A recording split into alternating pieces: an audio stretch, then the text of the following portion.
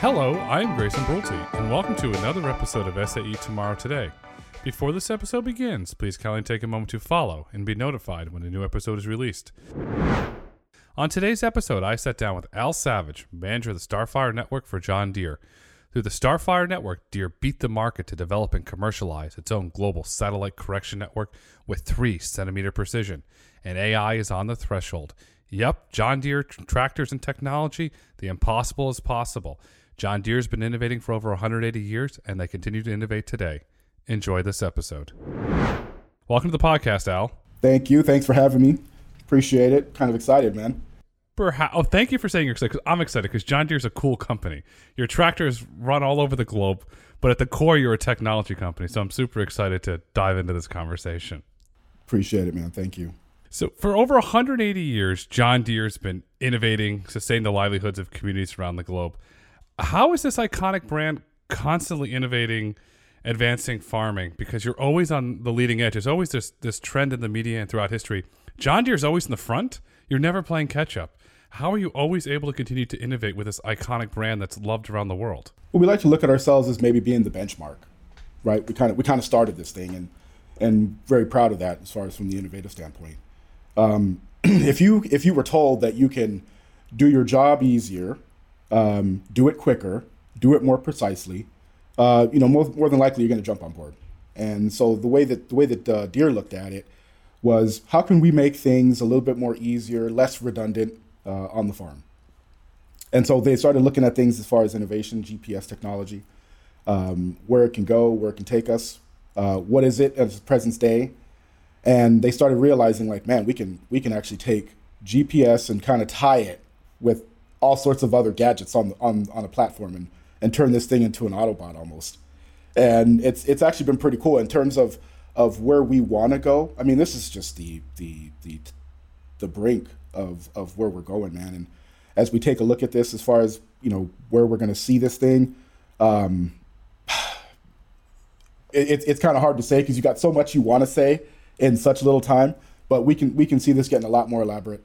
We can see this getting possibly fully autonomous. But it's pretty exciting in terms of how we're doing this. Have a long legacy of innovation Deere has, and we hope to keep it that way.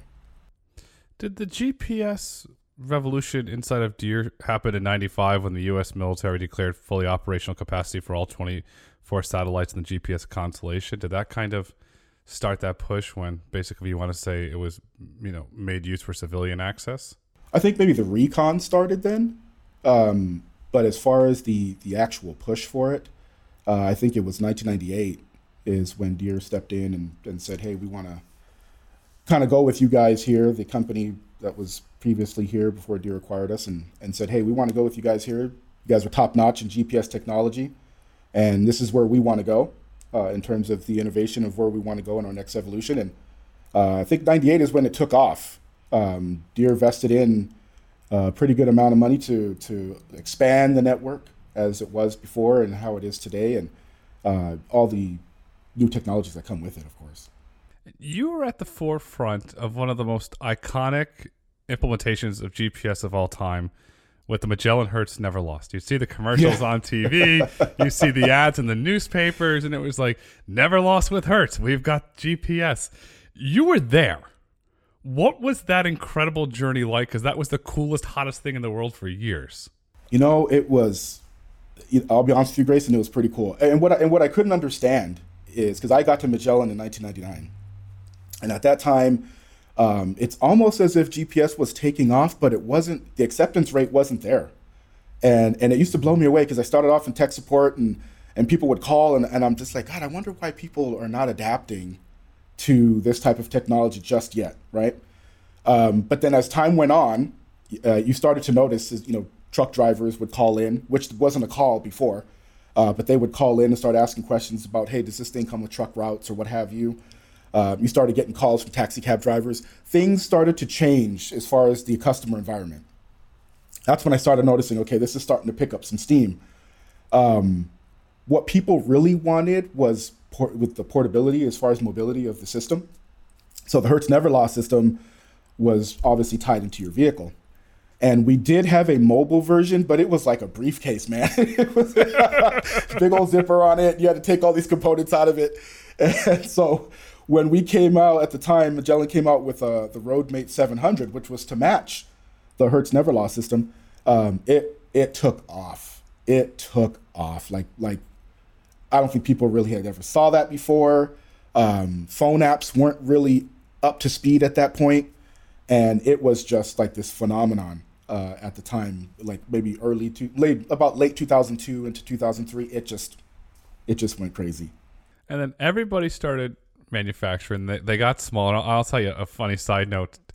First time years ago, I went to Venice, and everybody's like, "Oh, you're going to get lost in Venice." Well, so me being me, I figured out how to get a little portable GPS that runs on battery. I didn't get lost because I didn't have to pay for the roaming on the cellular. So there was all these really interesting use cases in GPS. And then I was driving around Italy. I have no idea where I'm going. I can't read the signs, but this GPS got me there. Yep. Do you think from your experience of being there on the front lines that portability was the key? Like the story I told you, was that the key to driving that incredible growth of GPS, do you think?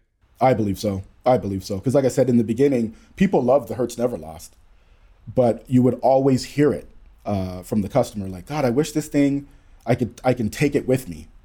And then when you were like, well, you can, and they're like, yeah, but not like that, not in that briefcase.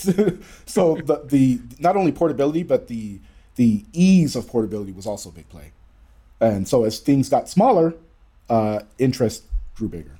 And then another thing, I remember when I had it up on the car and the little thing, you put the little sticky thing on there and it would go on your dashboard and you watch it. And then if you're going somewhere, it wasn't on the GPS map. What do you mean? My house is not on the GPS map. I don't know where I'm going.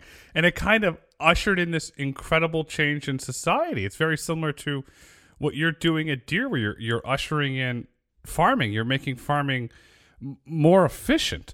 Did you see these trends of evolving towards efficiency as you segued into Deere and you joined the Starfire team? Did you say, wait a second, there's this incredible opportunity to increase efficiency and do good in the world? I did. And so when I first got here, 2011, I was in product verification and validation. So I was right in it, right in the middle of it. And as you started to watch over time, when I first got here, it was almost as if the GPS was kind of like an accessory. So it was being accepted, and farmers were, hey, I need this particular accessory. I need this particular accessory. But at the time, it seemed like the intake rate wasn't as high as it is today. And so as time went on, and we were coming out with all these different features that would tie into the GPS, you started seeing demand go up a lot more, and it didn't feel like it was an accessory anymore. It started to feel like it was a need. It was necessary. And so we started to watch that shift in not only the farmer, but in ourselves as far as internally, starting to take a look at it and say, hey, you know what? This is something that when someone comes to buy, $500,000, $1 million worth of equipment, they want that system on there, and it's just no longer an option. And so you started to see that evolve as well. And so, yeah, we started taking part and started seeing it, started diving deeper into the technology. And we can see why, because when you started to see how the precision ag would help on the farm compared to some of the stories I'd heard before from some of these farmers, I can see why it was met with, with open arms. You have this great perspective because you were there in the early days in the GPS and the rental car business, which at that time was ginormous. And then you were there in the early days in farming and agriculture. Do you ever sit back sometimes and compare and contrast those early days in both industries? And because you're very unique having perspectives on both the impact of GPS on those both industries. I do. Sometimes I'll compare the experiences from the two locations. Magellan was more road vehicle navigation based. Strictly GPS, not really autonomous. It was just more of a GPS guidance. Deere was non-vehicle navigation. It wasn't driving around on the highways and stuff, but it had to require a very precise style of application.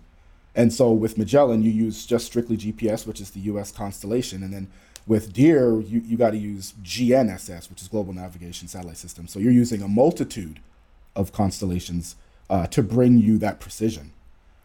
So there's your change. There's your slight change, but they both are very similar in technology. But the John Deere side of it is a little bit more in depth for technology because of the accuracy that you need, because of the precision that you need. Is that the Starfire network that you're referencing there? That is the Starfire network, yes. Is the whole premise of the Starfire network built around precision? So if you're putting a seed in the ground, the farmer knows exactly where that seed is with a very close proximity? Yes, and it has a little bit more meaning to it too, because it's global based, it's satellite based, it's augmented. So we kind of take the corrections out, we take the errors out of it and make those corrections real time. It's also there for redundancy. So if the farmer is doing this where he or she is planting, he or she is tillaging, harvesting, what have you, the network, the continuous network as it's sending the stream, is there for the farmer to have to be able to work throughout the day. If for whatever reason we have to come to some sort of a stop, maybe a ground station's not working, maybe one of the satellite vehicles is not working, we did not want to look at that as means of an excuse for you to stop work. And so the Starfire network, it's pretty huge in its setup. It's got reference stations all across the globe that we have to upkeep, and you got to transfer all that data into 2 data centers, and then you take all the corrections and you wither down to the slightest centimeter accuracy, and then you got to shoot that back up. It's called point to multipoint, which is up to satellites again and then back down to the end user. And then all that needs to happen in like less than 5 seconds. So when you're doing all this type of technology, it's built for redundancy, it's built for precision, it's built for accuracy. And so yeah, we're very proud of the fact that we were able to not only be the benchmark for satellite-based augmentation networks like this, but to be the innovators as well. We were the first ones. As I'm pretty sure you've heard that we're one of 5, but we were the original one of 5. But this goes back to Deere's history of constantly innovating. To me, I could make the argument it's in Deere's DNA. You're sitting here, they hired you, you're at the front line of one industry seeing an innovation. You're going into a company with a long 180-year track record of innovation. You're continuing to innovate. You said you're one of only 5 companies to have the global satellite correction network, and you were the first. What did Deere see to say, listen, the farmers are going to depend on the accuracy and the redundancy. We're going to do this. We're going to do this right. How was that decision made at the board level, or how was that decision made? I'm not 100% sure, but I'm going to assume it was leadership. I give a shout out to our leadership. They're very, very open-minded. They had to be in some form of visionary to see that this is where ag was going in terms of having to bring in this amount of technology. It's a scary space when you're trying to do it by yourself in the beginning. And for us to just be able to dive in, feet first and apply this and actually not only innovate and be the first ones, but to commercialize it, it feels good. And so I give a shout out to leadership. I give a shout out to the folks that were there. It's got some of the senior scientists that would say, hey, you know what, take a look at this from an advanced engineering perspective. I think that we have a place in this.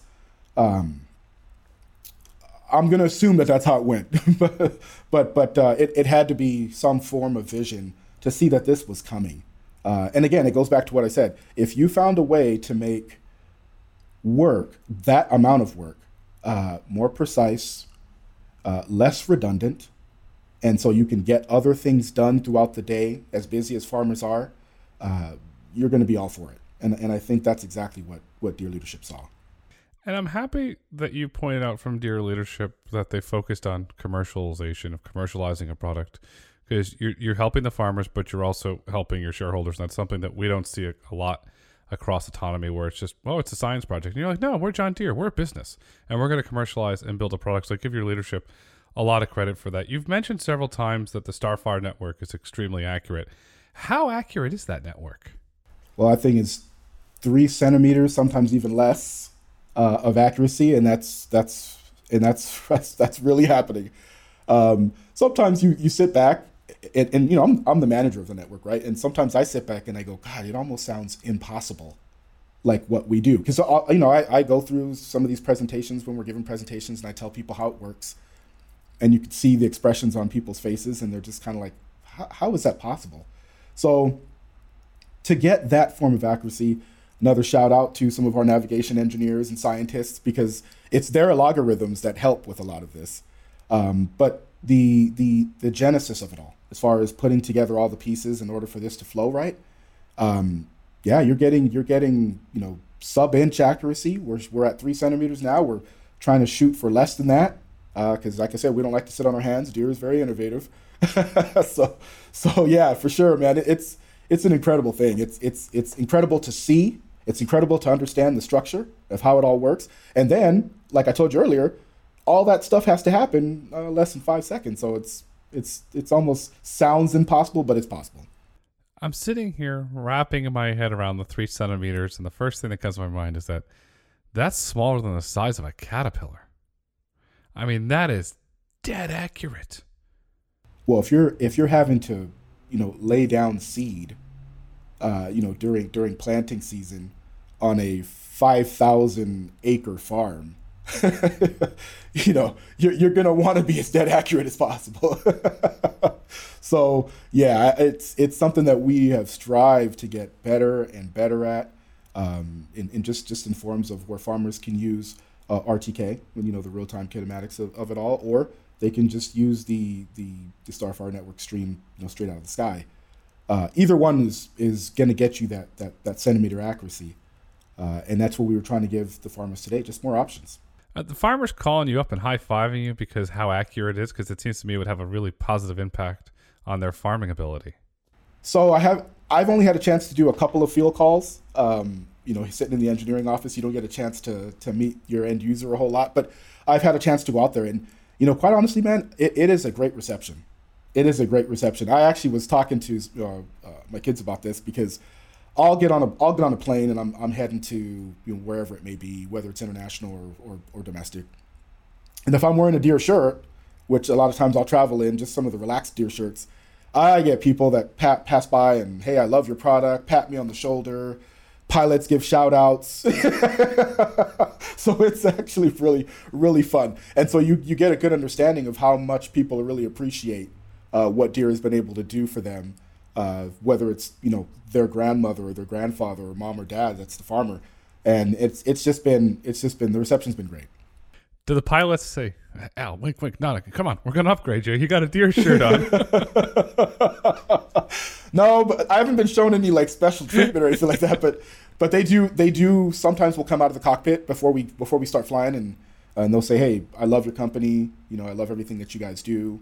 And it's just it's refreshing to hear it at times. It goes into the power of the brand. Deere is an iconic global brand. What the story that you shared is, it's awesome. I'm gonna have to wear a Deere shirt now. I'm curious. I'm gonna wear a Deere shirt and travel around one day and be like, I'm on Al's reception. It's actually pretty weird, man. I think I was coming out of India. I was in New Delhi, flying back, and a couple guys were like, "Hey, you're with Deere, and can we take a picture?" And it just felt odd, but you accept it because there's dealers all around the world.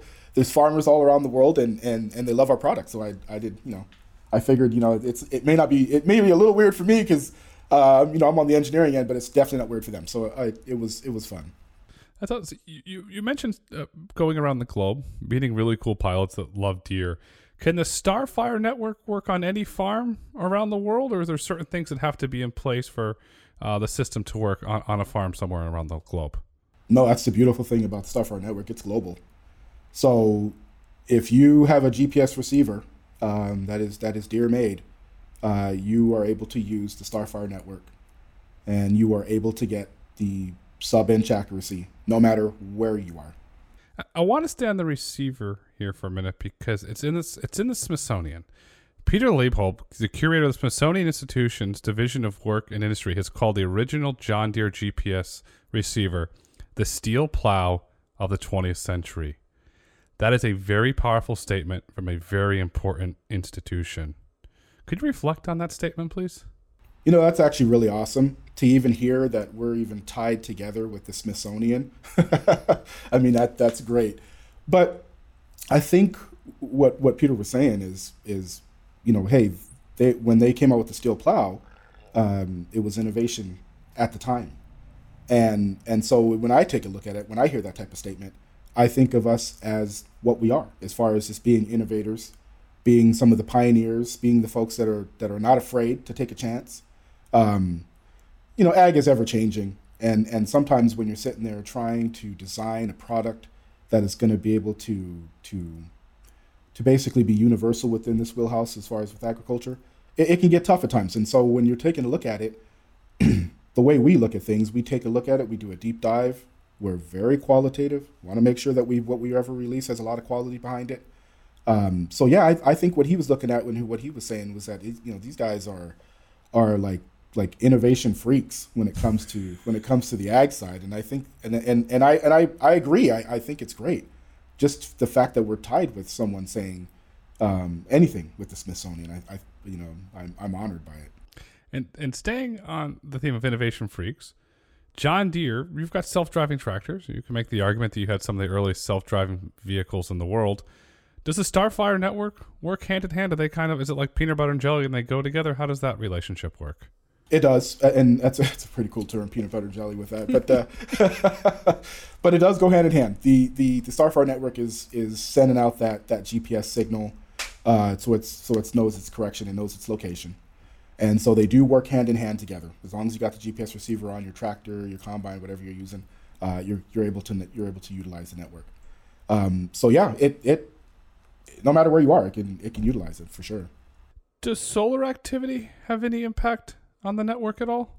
So not so much on the network itself, because the network is kind of all tied together through transoceanic high-speed internet and stuff like that. So that's all physically connected. The part where solar kind of comes in at times is when you're transferring that information from point to multi-point. So when we're blasting the actual position up to the geosynchronous satellites and then transferring it down to the end user, to the farmer, that part is where a solar phenomenon can have some problems there. Scintillation is a tough area for anything GPS receiver based, especially, and we have worked very hard in trying to mitigate the effects of what scintillation can bring to the farmer as they're using our equipment. Designing choke ring style antennas to try to block out interference. Designing mechanisms within our tools, within our GUI, to try to account for how much scintillation or how big the phenomenon is. So there's areas that we've tried to combat that. Very tough to beat. But there's areas that we try to combat it where we've lessened the blow. During that time of uncertainty, is there any impact on the farmers, or that you have redundant systems in place that can help that farmer during that solar activity, which nobody can control? So it depends. So in this case, if the farmer is equipped with certain equipment, if he or she's got maybe like a choke ring style antenna that they can use almost like a base station, that would help.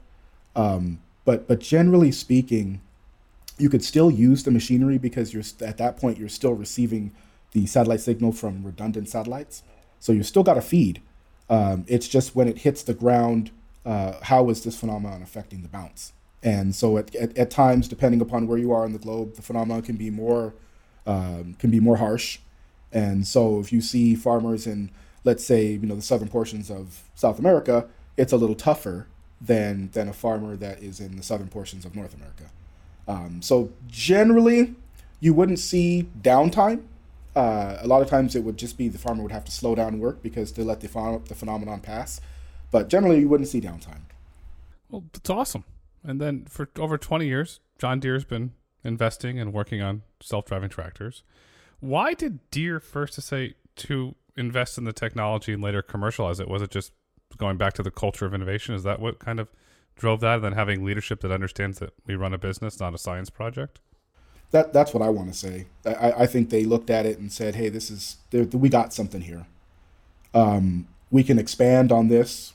Like I said, first ones to dive into it, 98, Starfire Network, started saying, hey, this is something that can take off if we aim it in the right direction and we listen to the customers. We got an excellent dealer channel. They are excellent in terms of getting information from the customers, helping the customers out in the field, and then bringing that information back to us internal in terms of what customers want to see. And so I give us a bunch of credit in terms of how we would listen to the customer and just kind of follow suit. If it's something that we can implement, then let's do it, or at least let's try. And so I love that part of it, because it'll sound impossible when you're sitting there looking at the chartering document and you're like, I'm not sure if we can do this. And then you start kind of fiddling with it and you realize that this is something that you possibly could do. And Deere's not afraid to invest in that area. So that's how I feel. When you get intelligence from the dealer network, do they say, hey, Al, what if we took GPS and paired it with sensors? Can we get this data? Can we get that data? Is it stuff that is highly targeted to increase the efficiency of their operations, that type of intel that you're getting from the dealer network? Yeah, at times it will be. At times it'll be something as simple as someone will say, hey, is there anything that you guys have that I can use less herbicide, or I can use, anything less as far as nitrogen spraying on my plants? I don't want to run through my fields and spray all my plants. Maybe I'm just aiming for weeds.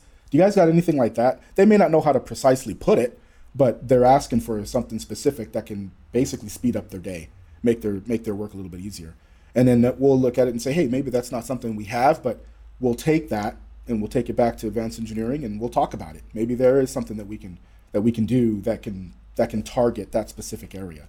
Then there's also the internal industry studies where you would work with a consultant and they kind of go around and give you some of the information that they've heard. And we do that very well too. We'll kind of listen in and we'll say, hey, this is kind of what the end user on the farm wants to see. This is what the farmer's been asking for years. Let's see if we can dive into it. And if we can't dive into it where it's something that we can do, then let's see if we can acquire someone that understands that landscape and can help navigate us through it. To me, this seems like it directly ties into the fact that Deere employs more software engineers than mechanical engineers. Are you seeing more and more of what Deere's doing being driven by software? So for the farmer or the pesticides, well, we can write an algorithm for that. Can that help to determine the crop? Is that drive there from your customer feedback? A lot of it's from customer feedback. A lot of it is from just, Deere leadership vision. You would almost say it kind of goes hand in hand. It was funny to me because, Deere, you're thinking you got to have more mechanical engineers or the folks that understand the heavy metal more, right? But no, we really have dove into the technology aspect of it, and we have just a bunch of software engineers, system engineers, data scientists. I mean, you name it, and it's incredible to see. It's different, but it is incredible to see. It's great. Is the future for Deere integrating hardware and software? So you have that beautiful Apple-like experience. So when your farmers are out there, it's Deere the whole way through. They can call you up. They can call somebody on the software side. And how is that kind of where you see Deere going? I do. And we're kind of dabbling in it, and we're in it kind of today. The farmer today can essentially use, along with the Starfire network and along with some of the other things that we have, but they can essentially use their phone and use it's a feature called like John Deere Operations Center, where they can utilize and see the work real time and data grab. So they're taking a look at this thing and they're saying, wow, you know what? Hey, this particular tractor is not working as efficient as the other 3 tractors. Let me find out, make sure it's not the operator. Is it something that I got to get fixed? Is it something I got to get repaired? This is all real time, and this is all stuff that they can upload to the cloud. So we're kind of dabbling in the IoT portion of it. I mean, these machines are really smart. So they, as far as, grabbing data, working with the different sensors. So we're there. But I can see us getting a little bit more innovative there too as well. I love the fact that we can sit there and say, we've got it. This works perfectly. This is exactly what we want. And we're done. No, we never say that, man. It's always like, we got it. This works perfectly, but what can we do to make this better? So we just never sit on our hands. And I think we're dabbling in it now, but we're just going to get much better. Oh, that's going to be fun. Oh, boys, that's going to be fun. I want to get a John Deere tractor now. If you just think of all the imaginary things that can happen, I mean, you look at some of the AutoTrack and AutoTrack RowSense and AutoTrack Vision, and you got all these things, and then now we're also dragging in AI, right? So we're building in these huge libraries of the different types of kernels, the different types of seeds, plants. Never saw that coming. Maybe 5-6 years ago, at least not on my level. And so when you start seeing that coming in, it's like, wow, this is cool. At first thought, you're thinking, I'm not sure where we would use AI, and then now you're seeing where we would use it and tie it all together. Oh, it's great. This is. I don't know how many more things you can put on a machine to make it that much more smart and robust, but we're doing it. Things are becoming very fun at John Deere. It's kind of funny. We had during some of the interviews, it is hilarious because people don't really know what to expect, right? So they see John Deere, and I'm speaking from a Southern Californian perspective because that's where I'm from, that's where I'm at. And so someone comes in for an interview and they're like, hey, I did some research online and I wasn't sure if I was reading about John Deere, but it was talking about space and it was talking about all these different things and something about a network. And is that Deere? And so you start telling them, yeah, that's us. And so you start explaining to them about some of the stuff that we do.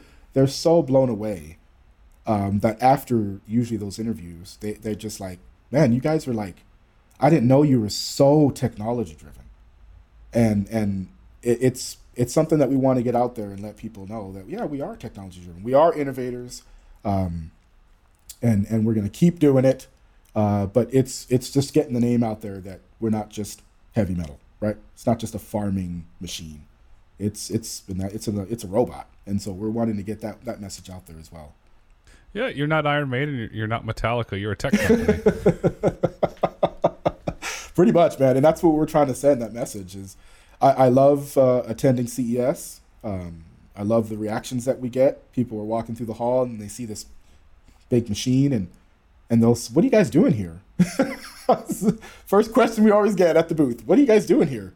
And then we start explaining to them about the technology and what's involved with some of the machinery that they see, and they're blown away. They didn't even realize that ag was doing semi-autonomous vehicles, was using GPS, didn't realize it was that much precision.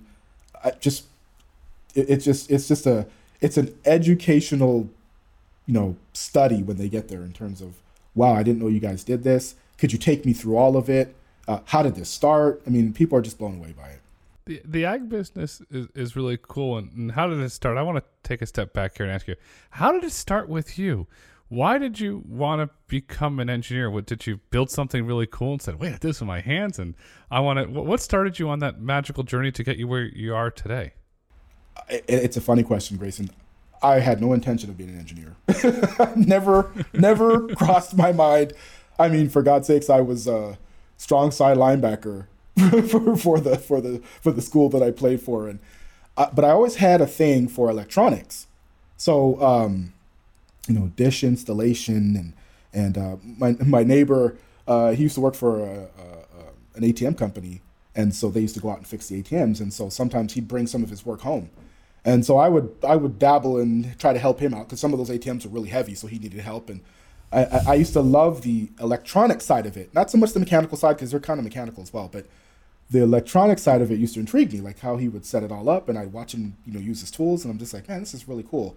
I used to try to dabble in like VCR repair or fix my mom's TV. That didn't always work as well either, but I did try it. And so as I was going through high school, I was like, you know what, I think this is something I want to do. Now, I didn't know what I was going to turn it into.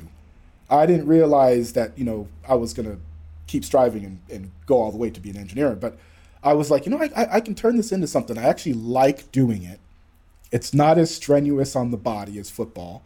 so maybe I think I can do this.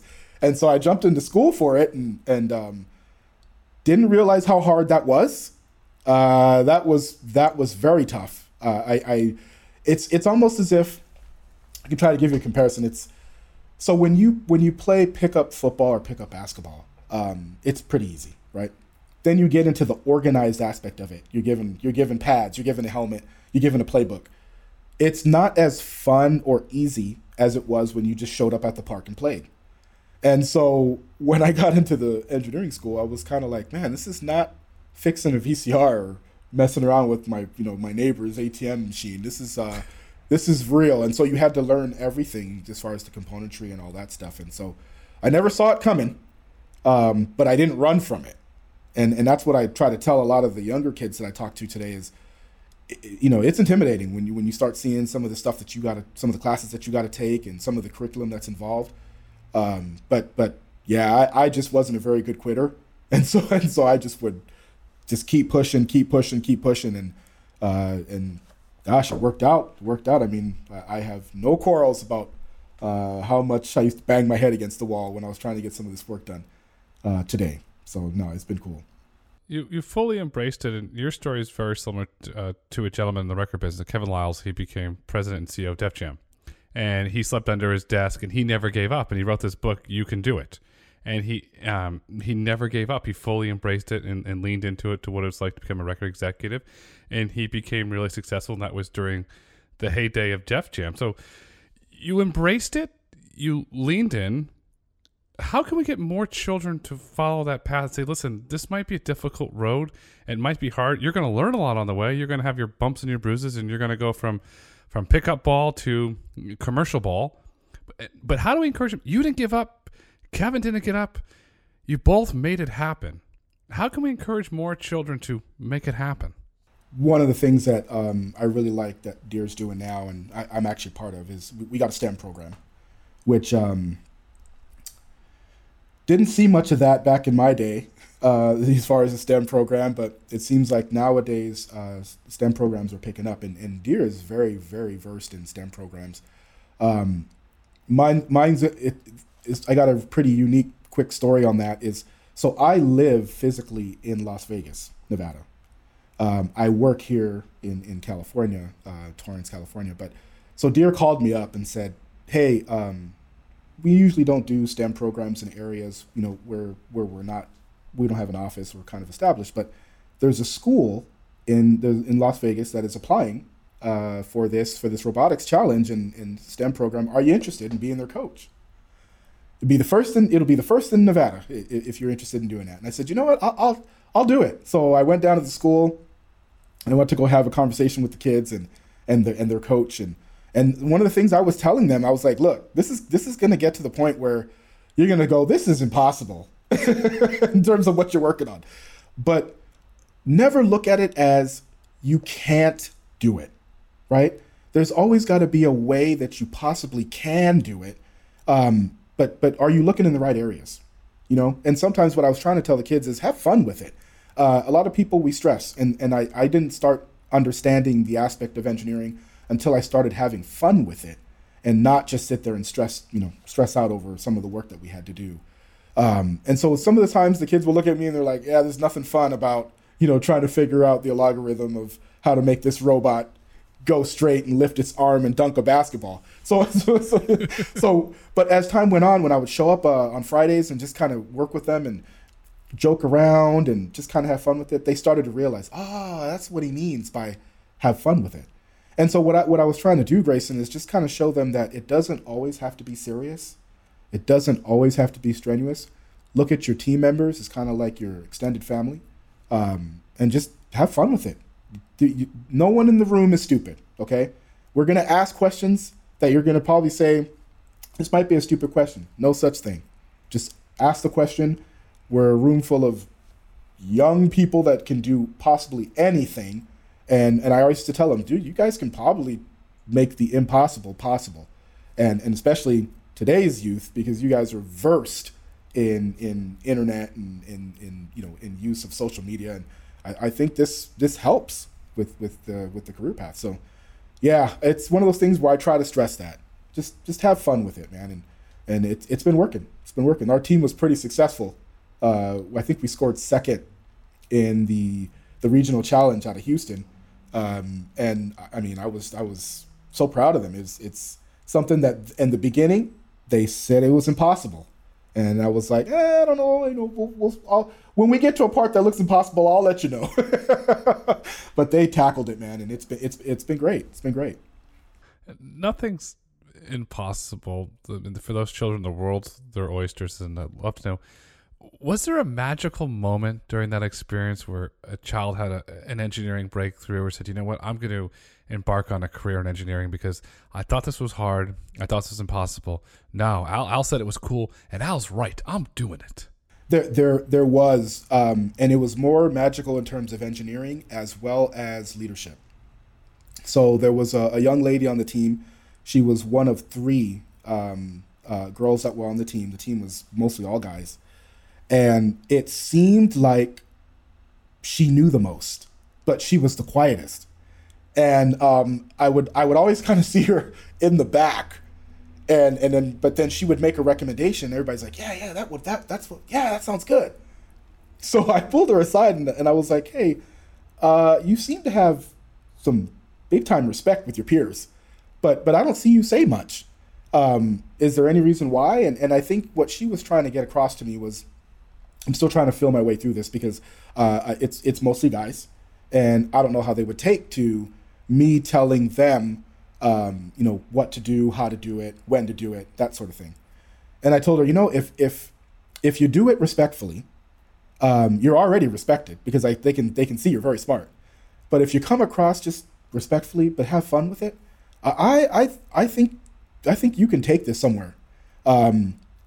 And she kind of went into the whole specifications of possibly trying to be the first person in her family to go to college and all this other stuff. And so I was really pushing her. So that was the very first year I met them, right? So the following year, I come back and, everybody's jazzed to do, part 2 of this whole robotics challenge. And guess who the leader is? I mean, she was barking at people and she was telling them what to do. And it was awesome to see, Grace. And I was like, from someone who was super quiet to, hey, I need you to do this, and I need these parts, and we're not doing this right, and oh, excellent job. And I'm just like, it made me feel great because I was like, this is something that I was really pushing for her to do. And I asked her, I was like, is this something that you could see yourself doing? And she's like, yeah. She's like, I really like this. I really appreciate you telling me not to be afraid, just to come out and say it. And she goes, I really like this engineering stuff, and I hope she stays with it. I'm gonna really, really try to help in that area. Once we get past all this pandemic stuff and schools start opening back up, I'm hoping that she's still part of the program and she stays with it because it was a giant leap from one year to another. You had an incredible positive impact on her life, and she's gonna go on to be one of the leaders of tomorrow because you showed leadership, Al. You rolled your sleeves up and you dedicated your time to go down there and you talked to her because nothing's impossible. And I can't wait to see what she goes on to build or what career she goes on to because it started with you. It started with that you cared. And that makes the big difference. And we've heard throughout this conversation, you deeply care and you're passionate about this technology. You were on the forefront of GPS and now you're giving back in your community. And it's special, Al. It truly, truly is special. I appreciate that, Grayson. Thank you. Putting this all into context, I'd love to know, what does the future of farming look like? Well, I think you said it earlier. It's going to get fun. It's good. We've had conversations. I think a lot of times people at CES were asking us, "Hey, when are these tractors going to drive themselves? When are you not going to need anybody in them?" And it's weird to think about it, but we are not that far away from something like that. Today, these tractors are semi-autonomous. These vehicles drive themselves with an operator in them, just in case something kind of goes haywire. But when do you get to that point where you don't need the operator in there? The operator can now do some other things. And so I think the future of where we're going with ag, a lot of it aims there. A lot of it is going to be AI, as far as this artificial intelligence, learning the field, learning the crop, learning the kernel. I mean, it's going to just get better over time because as a lot of groups are just kind of dabbling in it now, and it's just going to get more defined. Precision ag is always going to be there. We're the foundation of a lot of the sensors and the cameras that are used today, because it all works in conjunction with the GPS system itself. So we got our work cut out for us, though, because I think I read something in the USDA or the United Nations had said something by 2050. Food consumption is going to jump up like 70% or something like that, because obviously the population growth, and so farmers are going to have to double their output. And I'm thinking, wow, okay, this almost sounds impossible, but we've said that before several times on this show. It's all possible, and we're already at the door of wanting to do this and make things easier on the farmer as time goes on. So that's our goal. That's what's being set. That's what folks are talking about. So how can we help the farmer in this ag space get to that and not be stressed about it? But I think you back in the day used to say it's quality or it's quantity. Which one do you want, right? And now you can have both, and it's a really good feeling. So I can see us going that route, and I can see the ag space going that route as far as just presumptive robotics, innovation, and of course being able to keep up with the demand. You will be able to keep up with the demand. Deere's lucky to have you, because nothing is impossible. You and the entire leadership of the company are going to continue to do good things. We are going to ensure that there is no food shortage, because John Deere will continue to innovate and build the products that we need to feed the global population. And now, as we look to wrap up this extremely insightful conversation, what would you like the listeners to take away with them?